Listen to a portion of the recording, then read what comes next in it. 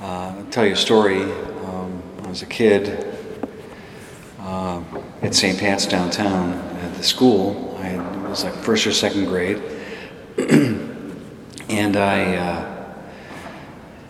something happened at lunch, and I was upset, and I was crying, and like in downtown, if you've ever been in that building, the newer part, you walk in, you go up to the office, the gym, you go down to the lunchroom.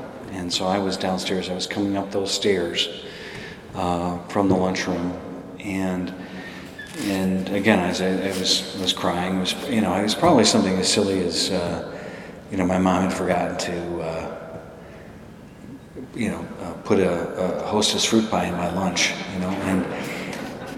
but I was upset. And as I was walking up the stairs, I noticed that like the light at the top of the stairs had been blocked out, and there was a person there, and I looked up, and it scared me because it was one of the sisters. You know how the nuns are, right? And God bless them. Well, I recognized that it was Sister Margaret, lovely lady, and she saw me, and I'm like, boy, I'm in trouble. But to the contrary, she raced down, and that was quite a thing because Sister Margaret, she was somewhat of an apple woman, and for her to move that quickly, it was amazing.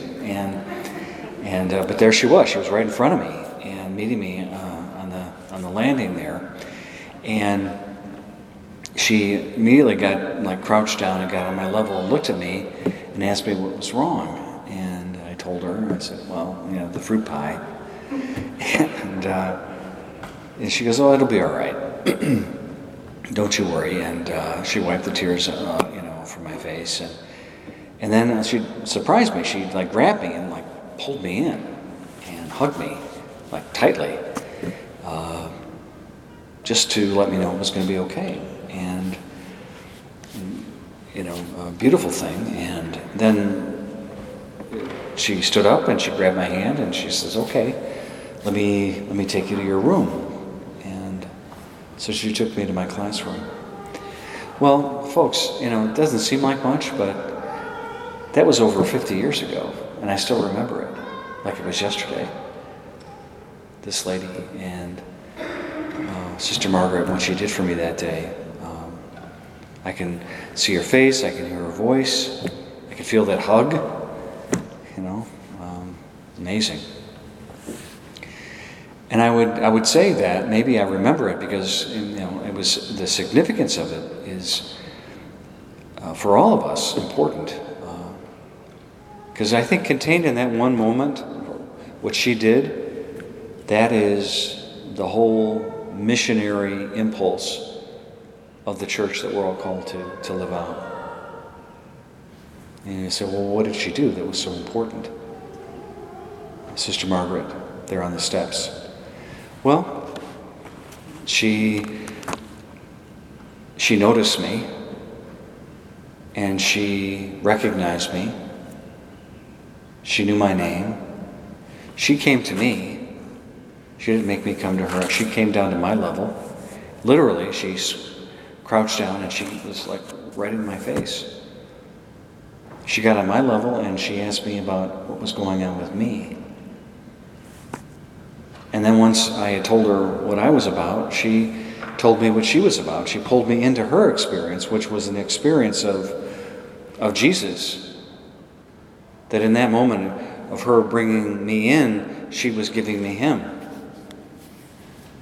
And then only after that did she say, okay, now let me take you to where you're supposed to be.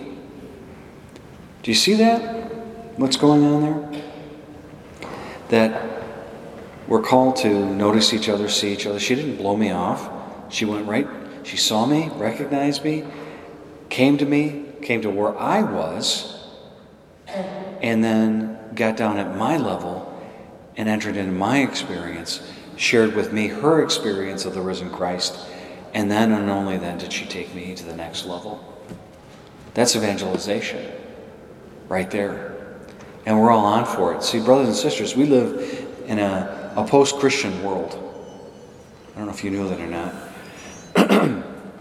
that in this post-Christian world, we can't count on the things we were maybe able to count on a generation or two ago.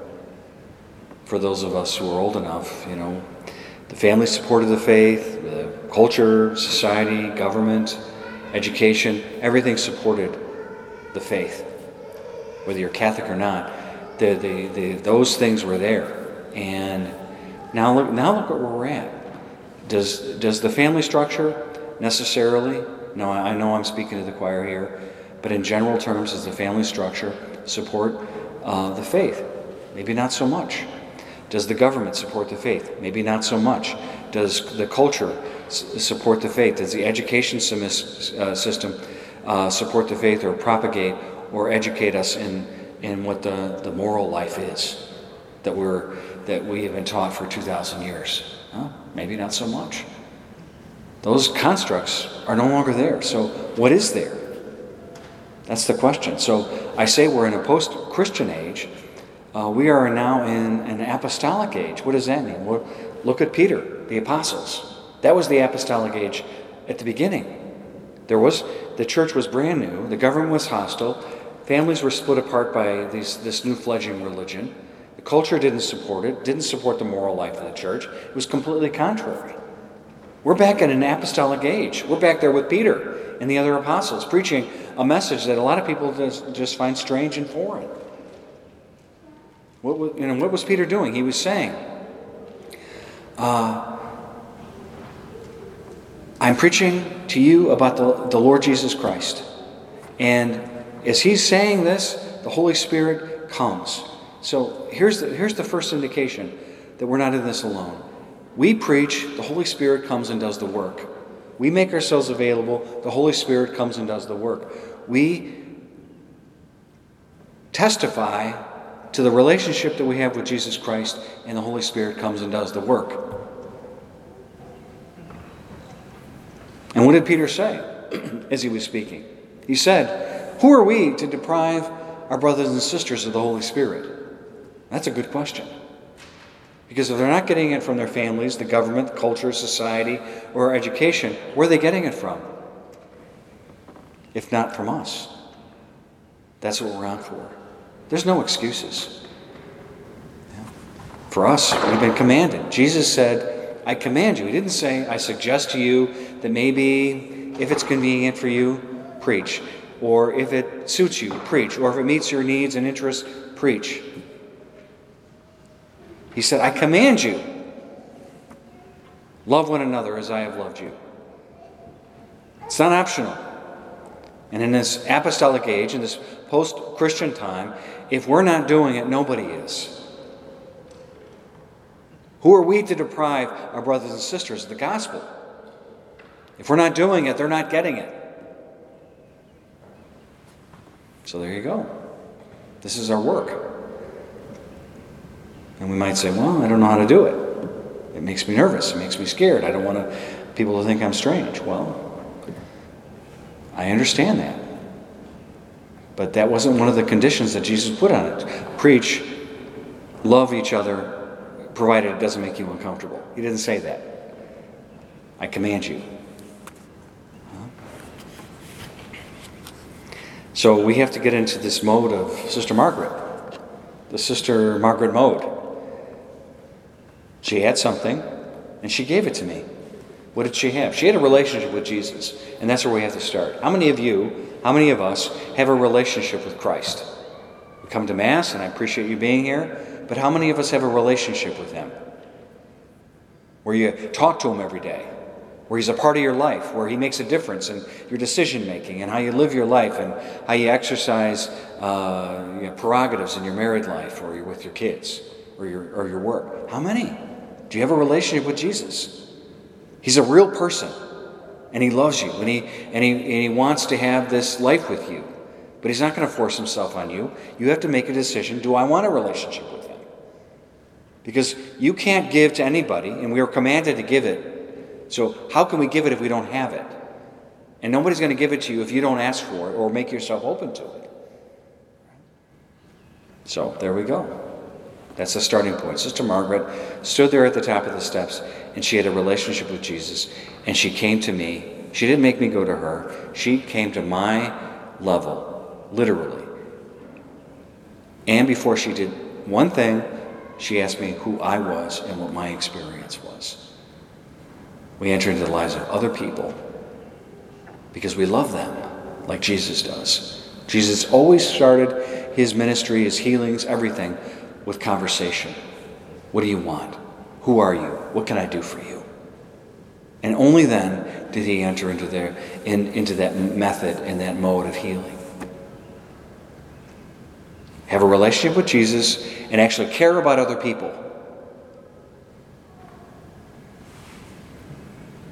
She didn't just blow by me and say, have a nice day. She stopped and took care of me and shared with me that which she had, which was a relationship with Jesus. And then once we had established that relationship, her relationship with Jesus, her relationship with me, she brought Jesus and me together.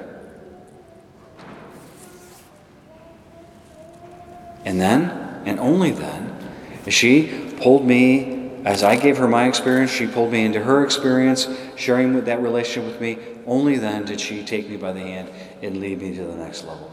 See, even after we've shared Jesus with people, we're not done. We still have to walk with them and bring them into this deeper calling.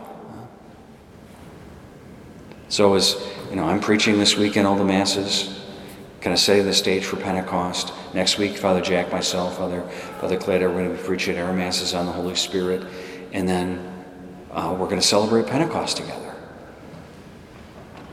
And one of the things we want to celebrate is that we've been working very hard as a parish to kind of reimagine how it is we can do ministry together, so that we can experience together the risen Christ, to bring people into a relationship.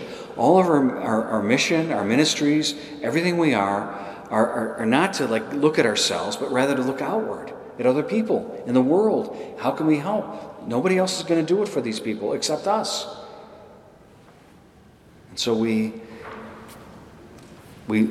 cast our gaze into the world outside so as to be able to do what Sister Margaret did. Recognize them, go to them, meet them at their level, their experience, and then pull them into our experience of the risen Lord so that we can take them by the hand and lead them closer to Jesus. That's what our celebration of Pentecost hopefully will be. To the extent that over this last year we've been working very hard with our ministries and everything like that to say, all right, how can we do this better? Even to the extent like how we look, how we sound, how we feel. The mark, the symbol of our parish is going to be different. We're going to reveal that on Pentecost. We're going to show you what that is. And it's just a mark. It's an exterior sign. And it doesn't mean anything if there's not an interior change. The interior change is, how can we put everything we are as a parish, as a people, as a family, at the disposal of the gospel, at the disposal of the Holy Spirit? Who are we to deprive people of the love of God? Jesus commands us. Peter went out there and preached. The Holy Spirit did the work. How can we put ourselves at the disposal of the people of God who need us to preach to them? This exterior sign, it's going to be like on the building, on our banners. It's going to be on all of our social media. It's going to be on our communication platforms, Slacknote. The bulletins can be completely transformed. Everything is like wake up. We're in an apostolic age. This is a new time. And this exterior sign is the sign of an interior, deeper movement of the Holy Spirit in this life, our lives, the life of the parish, that we are being called to do some great work together. And so a couple weeks is Pentecost. Everybody that weekend is going to we're going to have a nice celebration, and we're going to have a few gifts for you. And one of them is going to be a T-shirt with the sign on it, so that when people see you and they see St. Pat's, they're going to see that like, oh, what is St. Pat's about? And you're going to say, we got business with you. I got a message for you. I've got the love of Jesus for you. So, something to think about. And what I need you to do, what I'm asking everybody this weekend to do, is just to pray. Pray to the Holy Spirit over the next couple weeks to have this infilling in your life and the lives of the parish, to have this deeper relationship with Jesus, and the desire to share that relationship with our brothers and sisters. In a sense, to put us in the place of Sister Margaret and say, how can I bring Jesus to the people that the Lord puts in my path? Pray to the Holy Spirit that will be a gift that we all receive this Pentecost. And meanwhile, I just want to thank you all for being such an amazing parish and a place where the Holy Spirit is doing such great work. So God bless you and thank you.